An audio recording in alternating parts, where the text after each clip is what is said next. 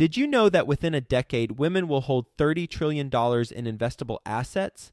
Yet somehow only 19% of women reported feeling confident in selecting investments that align with their long-term goals. Our friends at InvestHer are out to change that. InvestHerCon is the #1 premier conference for women in real estate, and it's happening June 2nd through the 4th in Austin, Texas. InvestHerCon is not just another real estate conference. It's a transformational experience focused on real estate investing, business strategies, and self-care tactics, all designed to help women take control of their financial futures. Gain the knowledge and skills you need to grow your portfolio and build a sustainable business, all while connecting with over 500 women who are playing at the same level. To learn more and to get your tickets, visit InvestHerCon.com today and use the code 100BESTEVER to get $100 off your ticket. That's InvestHer, H-E-R, con.com, promo code 100BESTEVER to get $100 off your ticket. You have to keep a tight leash on people. It's a trust but verified business, and it's also a numbers business. So I think that my biggest advice that I can give somebody, especially if they've already started, if they haven't started, then my advice is start. Before we get into today's episode, I want to offer you a free service and a free gift. Yes, a free gift. You're a loyal Best Ever listener. You deserve free gifts. And it's from our best ever partner, Secure Pay One, the landlord helper. So are you a landlord or investor who's self-managing? Well, if you're self-managing, is that the best way to scale your business? And are you fulfilled by self-managing, or would you rather be doing other stuff with your time? Like, I don't know, scaling your business, scaling your portfolio, making more money, bringing more rentals, rental income coming in because you're acquiring more properties. If you want to scale, if you're not getting fulfilled by self-managing, then here comes the free service, here comes the free gift. Linda Liberatore, you know her, episode 714. I interviewed her about her best ever advice, talked to her about her company, which is the solution to your problem, Secure Pay One, the landlord helper. They handle the phone calls, they handle the rent collections, they handle late payment reminders, they handle the lease violation notices, everything from the text messages, reminders, all the way to collecting the ACH payments. Linda's team will help you scale your business. Whether you got 500 units or even a handful of units, go to mylandlordhelper.com/Joe. That's mylandlordhelper.com/Joe. They're going to give you a free 30-minute goal strategy session. They'll give you free setup and the first 30 days free. mylandlordhelper.com/Joe. Again, if you are self-managing and you're not fulfilled by self-managing and you agree that there's a better way to scale your business, scale your investments, then go to mylandlordhelper.com/Joe. Take Linda and her team up on their generous offer of giving you a trial and a strategy session to see if it's right for you. mylandlordhelper.com/Joe. Best ever listeners, welcome to the best real estate investing advice ever show. I'm Joe Fairless. This is the world's longest running daily real estate investing podcast. We only talk about the best advice ever. We don't get into any fluff. With us today, Nick Armstrong. How you doing, my friend? I'm doing well, man. Doing well. And you? I'm doing well, and nice to have you on the show. A little bit about Nick. He is the owner of Armstrong Investment Groups at 23 years old, and within his first 18 months, he has done over $1 million in transactions. He has recently secured 3 private investors over the last couple months. We'll talk to him about why he's doing that. And he runs a video blog, and this interview is actually going to be on YouTube as well, on his video blog as well as mine. So with that being said, Nick, you want to give the best ever listeners a little bit more about your background and your current focus? Yeah, I'm 23 years old. I got married when I was 18, married my high school sweetheart. We have 3 kids, 4th on the way due in October. Congrats. Thank you. Appreciate it. I started in real estate probably less than a year and a half ago, about 18 months ago. I actually got started through Bigger Pockets, that forum on there, just started networking. And it really came down to me searching for opportunity. I knew nothing about real estate. I got started through a book. Which one? Rich Dad, Poor Dad. That one got me kind of started, which led to 50 other books, which ultimately have gotten me here today. But my first step really started from networking. The biggest thing, I was scraping for any kind of opportunity. My first deal, technically wasn't my first deal, but I tried to buy a duplex. We were going to house hack in and then rip the other side out. And we got this close to closing on it. And I was getting it FHA. FHA was going to basically do the loan. And where I was only going to have to put 3.5% down, and they wouldn't fund it. Why? They said that they would not fund an investment property. The way that it was structured, it was a USDA. My down payment was going to be piggybacked onto another loan because I was broke. And I was 20 at the time. You're working full-time at a fast food restaurant. Which one? Chick-fil-A. Okay. So I'm actually still there part-time until July. Mm-hmm. So that's kind of how I got started. I'm scraping every day, looking for any kind of opportunity that I can find, and I've found one. $1 million worth of transactions. What does that entail? Basically what I do is I flip houses, and I don't mean wholesale. I fix, flip, renovate, and then resell. So the way that I got started was a joint venture partner reached out to me. He's an out-of-state partner. Basically every day what I was doing, Joe, was I don't like the idea of asking for money. I just like to put opportunities out there and say, hey, would you like to get a piece of this opportunity? Mm-hmm. And that's basically what happened. I said, hey, I'm in Birmingham. I got this deal. And somebody reached out. He was a JV partner. And it was kind of a dream come true for me. But his terms were, we fund the acquisition plus the rehab, 100% of everything. And then we split 50-50 at the end of it. So that to me was a dream come true because I've always been somewhat of an entrepreneur. I've just never had the funds to do anything. And that's why I was going to try to start wholesaling, but I didn't. Where did you post? Was it the Bigger Pockets forum? It was. In like the marketplace area or? It was. Basically what I was doing was I was driving for dollars, looking for houses in Birmingham that had for sale signs. And I was trying to get in touch with the owners. A lot of the people were actually wholesalers.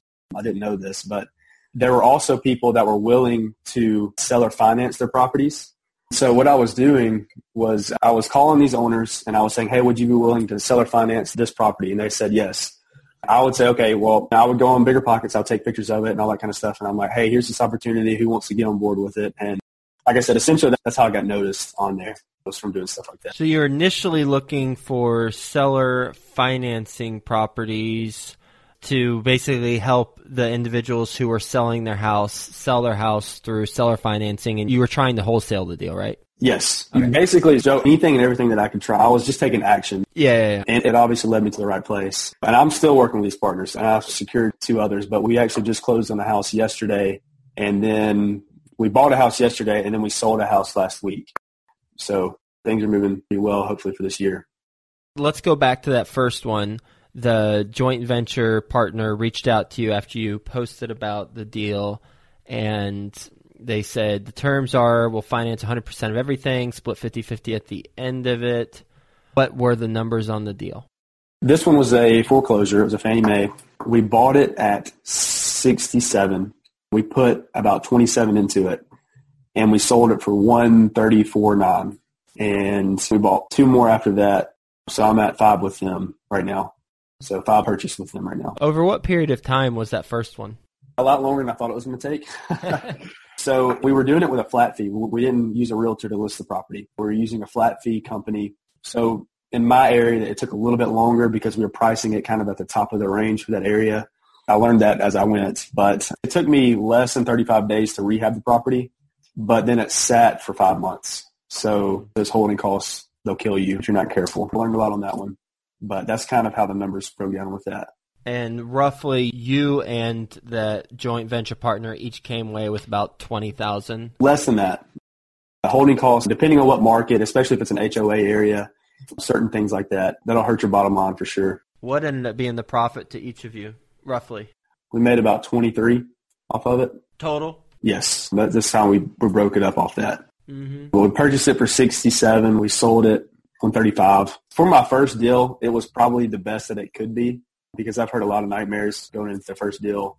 I didn't sleep a lot at night. I went out of town and I came back and I was like, oh gosh, the basement wall is going to cave in or something like that. Like I just kind of got freaked out, but it worked out. How did the joint venture partner know that there was an alignment of interests other than the 50-50% split? Actually, I drove down. So I'm in Birmingham and they were in Florida. So they told me that they didn't do any business with anybody that they didn't meet in person. So me and my wife drove down there kind of on a leap of faith because you hear all kinds of stuff. I mean, you hear all kinds of stuff like that. You probably brought a hunting knife with you, right? Yeah, I did. That's kind of one of the things I want to get as far as a point across with this is your opportunities are created. You don't stumble upon them. So anyways, we drove down there. They met me, shook my hand. And it was like this 2-day conference, and I learned a whole lot. They knew what they were doing. I was pumped up. Was it an actual conference or it was like experiencing a conference? It was, I say conference, it was like a get-together with like 12 people. Oh. It was very, very secluded. There's not very many people in this group for obvious reasons. What are the obvious reasons?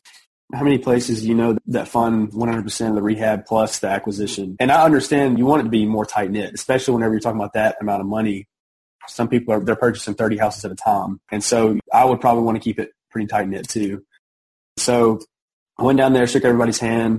I met them. They had actually done 2 or 3 deals in Florida with these people. I met up with them and I asked them how their experience was. I studied up on the company a lot before I got my feet wet with anything. But then once I was assured that this was the real deal, it was still a leap of faith. I'm not going to lie. Like people laughed at me. My friends laughed at me. I lost friends. Family laughed at me. They were like, you're an idiot. These people are scamming you.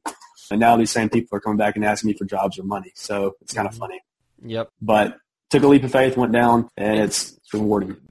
Just from an alignment of interest standpoint, you didn't have any of your own money in it.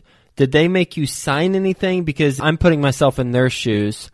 Certainly the 50-50 split on the upside sounds really appealing, but I'm sending you $94,000 total, and you don't have any money in it. So yeah, did you have to do anything to put their mind at ease or sign anything? Yeah, there's a joint venture contract that you sign, which basically says that everything is theirs. So if I tuck tail and run, everything's theirs. They've got all that equity in that property. And essentially that was just kind of the deal. Okay. Everything, it was per property. So it wasn't like for 6 months I'm under contract with these people. It was every property was a different contract. All right.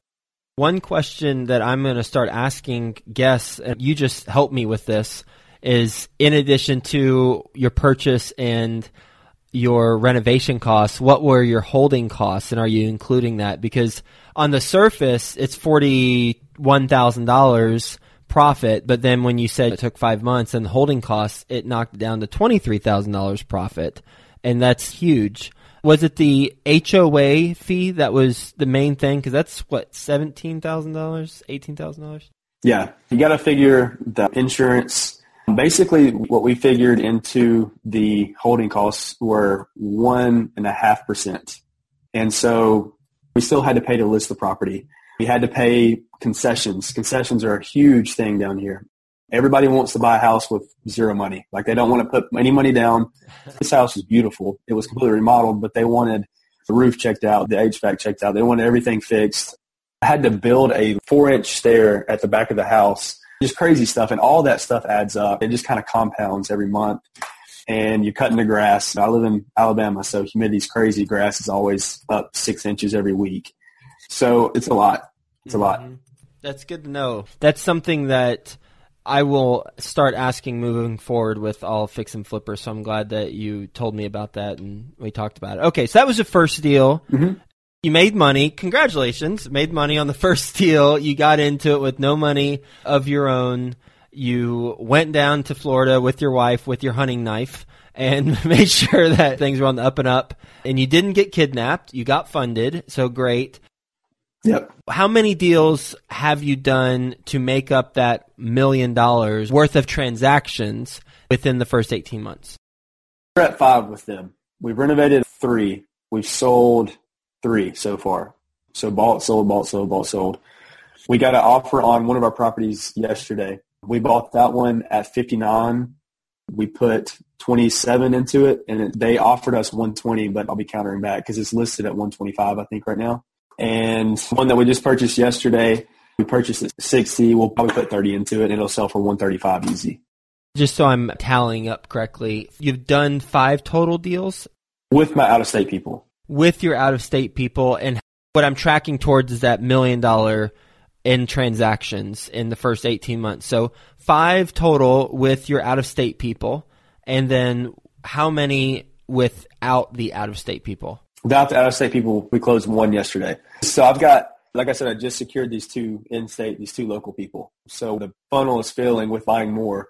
But as far as transactions, buying and selling side is the tally that I'm keeping up with. That makes sense. Does that make sense? Oh, so you're double dipping. I won't say double dipping, but yeah, that's how much money I've made. Oh, that makes sense. Got it. So, for example, each property towards that $1 million mark that I mentioned earlier, each property is counted twice. Yes. I would say probably a little bit more because if the first property that I'm talking about, we bought for 67 and then we put 30 into it. So I'm counting every dollar that I've managed, if that makes sense. Okay. All right. So, cool. I'm not, give me a couple of years and that'll be in net worth or whatever, but. Yeah, that's fine. I was just trying to track how you got to the $1 million in total transactions within 18 months, and I get it now. It's including the purchase and then the sale. All right, got it done. 5 total deals that you've seen through from start to finish, correct? Yes. What was the most challenging one other than the first one?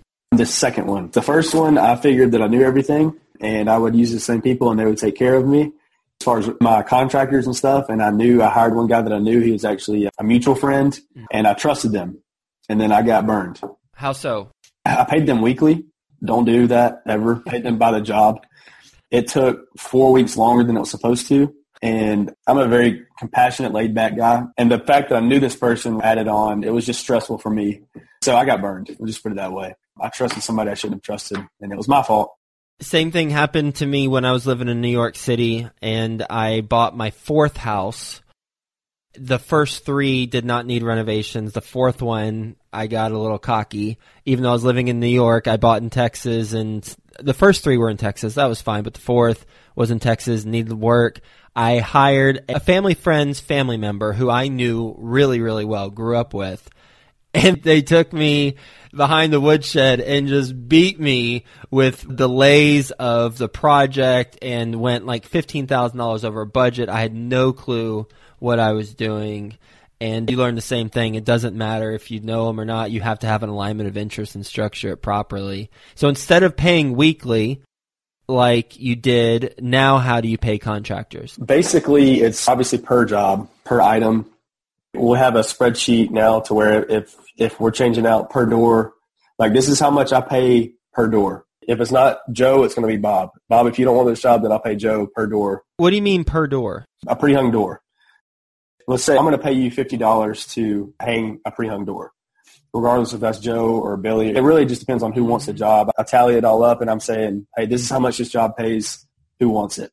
And most of the time it's the same people that ask for it because they're the people that are hungry and they're willing to work. And you got to deal with stuff. Contractors are probably the hardest part of this whole business, yes. Especially if they start trying to get buddy-buddy with you and stuff like that and you start getting emotions attached to it. You have to break that off. So you have identified what each task will cost and what you're willing to pay for it. And you go to the contractors and you say, here's what needs to be done. Here's how much I'll pay you per task. And do you want this? Yes. Okay. Do you also pay them up front? No, not unless. So the way that my out-of-state people work, and I've learned this through experience too, is the only people that I will pay up front is flooring people that are installing carpet and stuff like that, just because that kind of makes sense. And it's only like $60 up front, especially if you're buying it at Home Depot or Lowe's or what have you. That's the only money up front. We'll put everything else, materials, everything we paid for separately. Mm-hmm. So we actually paid for. Home Depot has a cool thing where you set it up. They have a text to confirm. You scan everything, and then it sends to the office's cell phone number, and they click confirm payment. So it's all simple. As contractors, they'll upcharge everything that they can. You said you've got 3 private investors. Are those 3 in addition to the Florida people? No, 2 are local, 1 is out of state. And I haven't even done any deals with my second local person because my cards are right now. I just want to make sure that I play everything correctly. And as of right now, it's working. Where I plan on my business going is just to have a big group of people and funds to work with and to borrow money from each other and that type thing. I mean, this is years down the road, but I've secured 2 so far in the past 18 months. So hopefully I'm on the right track. We'll see. How's the conversation go when you talk to private investors about investing in your deals? Basically, I show them what I have done and I explain to them the structure that I've used with my out-of-state partners. If you have money sitting in a bank that's not doing anything, who wouldn't want to earn extra money on the side? Does that make sense? So These people, I'm basically selling a product, and that product is money. Who wouldn't want to be making 12 to 20% return on their money that's just sitting in the bank right now?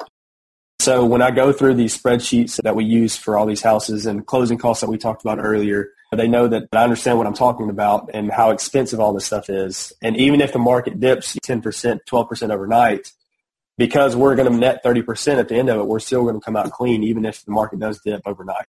So that's kind of how I have everything well organized. Everybody likes organization, especially people that have money. They want somebody coming in there that's giving them a clean presentation of what they have to offer. So I just, like I said, I go back with what I've done in the past, and most of the time they're good with it. What is your best real estate investing advice ever? Other than don't trust anybody ever. I'm just kidding. Not that, but you really do. You have to keep a tight leash on people. It's a trust but verify business, and it's also a numbers business. So I think that my biggest advice that I can give somebody, especially if they've already started, if they haven't started, then my advice is start somewhere. I started by talking to homeowners in Birmingham that were just trying to sell their house, and I was putting it on Bigger Pockets. Just start somewhere, but don't ever trust anybody just because they're a professional, whether it's a real estate agent, whether it's a contractor. Really, really get 3 or 4 or 5 or 10 bids per property for anything, whether it's plumbing or even just trying to sell a house. On my first deal, a contractor tried to sue me because I didn't pay him for an estimate. A free estimate. I didn't pay for it. And so he went to his buddy that was a lawyer and wrote up this mean letter and sent it to me and was like, I'm going to sue you for $5,000. What happened with that? Nothing happened. He was just trying to scare me. Did you act on it? No. You didn't respond in any way and it just went away? This is how I responded. I do a lot of deal letter campaigns. And so I was doing pre-foreclosures in the area, and a property that he owned was actually foreclosing. And so I sent him a yellow letter saying that I would like to buy his property. And I never heard anything back from him. So I'm sure that was probably enough for him. But I never heard anything from that. Me and him both knew that he was just trying to get money. That's just kind of how that worked. But it scared me to death for the first little while. But then I was like, there's nothing that he can sue me from. It's kind of crazy. But that's my advice, especially if you're already in this and you're newer. Don't trust anybody just because they're a professional or because they've done it. Really verify yourself and never assume anything. You ready for the best ever lightning round? Absolutely. Let's do it. First, a quick word from our best ever partners. Are you an investor who self-manages, talks to your residents, collects checks, and handles all the day-to-day tasks? Well, there's a better way, best ever listener, and guess what? That better way is Secure Pay One. Secure Pay One, the landlord helper, will have conversations over the phone with your residents whenever there's an issue, and the residents can pay you directly. So schedule your free trial and 30-minute session today at mylandlordhelper.com/Joe. That's mylandlordhelper.com/Joe. Ready to enter the minds of successful entrepreneurs and millionaires? Are you ready to excel in your entrepreneurial and investing journey? The new podcast, Before the Millions, studies phenomenal entrepreneurs and their path to millions. Journey through exclusive interviews, giving you all the secrets to mimic their successes. Listen and subscribe to Before the Millions podcast at beforethemillions.com. That's beforethemillions.com. Best ever book you've read? The Success Curve by Jeff Olson. Best ever deal you've done? Probably the one that we just purchased yesterday. Purchased it for $60. We'll put probably $25 into it, and it'll pull $130. Oh, that's the one you mentioned earlier. Are you including holding costs there? I am. This is a different area, so it's a little bit different. And it's with a different partner, so it's structured a little bit differently. How's it structured? It's the same. It's still 50-50, but with the way that my out-of-state people, they have corporate costs on the money, basically. It's like a certain little percentage out of every month, basically. So that's another reason why the holding costs are so much. You got to figure out how much your money is going to cost you per month. What's the mistake that you haven't mentioned that you've made on a transaction? Man, there are so many. That's pretty terrible to say, but well, you've already mentioned some really good lessons. Yeah, I've learned from every single one of them. The biggest mistake really is just assuming something without verifying. That is the biggest mistake that I've ever done. It's just assuming that something is going to cost this whenever I haven't really verified it. I've just kind of got an idea, basically. And those little bitty things, they add up so much at the end of a project. What's the best ever way you like to give back? I love mentoring people, and especially kids that are my age and younger than me. They ride around with me because they're interested in some of the deals that I'm doing. Some people are interested in wholesaling, and so I talk to them about how to actually generate off-market leads with yellow letters and stuff like that, and the success that I've had through that. That's kind of how I like to give back, is developing people that are younger than me. Where can the best ever listeners get in touch with you? YouTube, Armstrong's in Real Life. That's our daily vlog. We video everything mostly to remember us and our families. I've also starting to incorporate my business into that. And Instagram, really, I post all the videos of my business and pictures, stuff like that. I'm hitting it really heavy with social media marketing right now. Nick, thank you for being on the show. Thanks for talking about how resourceful you were getting going. And I mean, you still are, but that's just the foundation of everything, where you were driving around, finding houses that had sale signs, and then talking to them, seeing if they'll do seller finance, posting those. Eventually that led to an opportunity where you had a good deal. You found a joint venture partner, thank you, Bigger Pockets, and you were able to get the first deal done. Lessons learned, holding costs, that's a big one, and just overall maybe competitive pricing in certain submarkets, as well as the contractor stuff. But overall, holy cow, congratulations. You're now leaving your Chick-fil-A job, and you're going to be doing this full-time. Really, props to you, my friend. Really enjoyed our conversation. Hope you have a best ever day. Thank you. All right, man. Thank you. Ready to enter the minds of successful entrepreneurs and millionaires? Are you ready to excel in your entrepreneurial and investing journey? The new podcast, Before the Millions, studies phenomenal entrepreneurs and their path to millions. Journey through exclusive interviews, giving you all the secrets to mimic their successes. Listen and subscribe to Before the Millions podcast at beforethemillions.com. That's beforethemillions.com.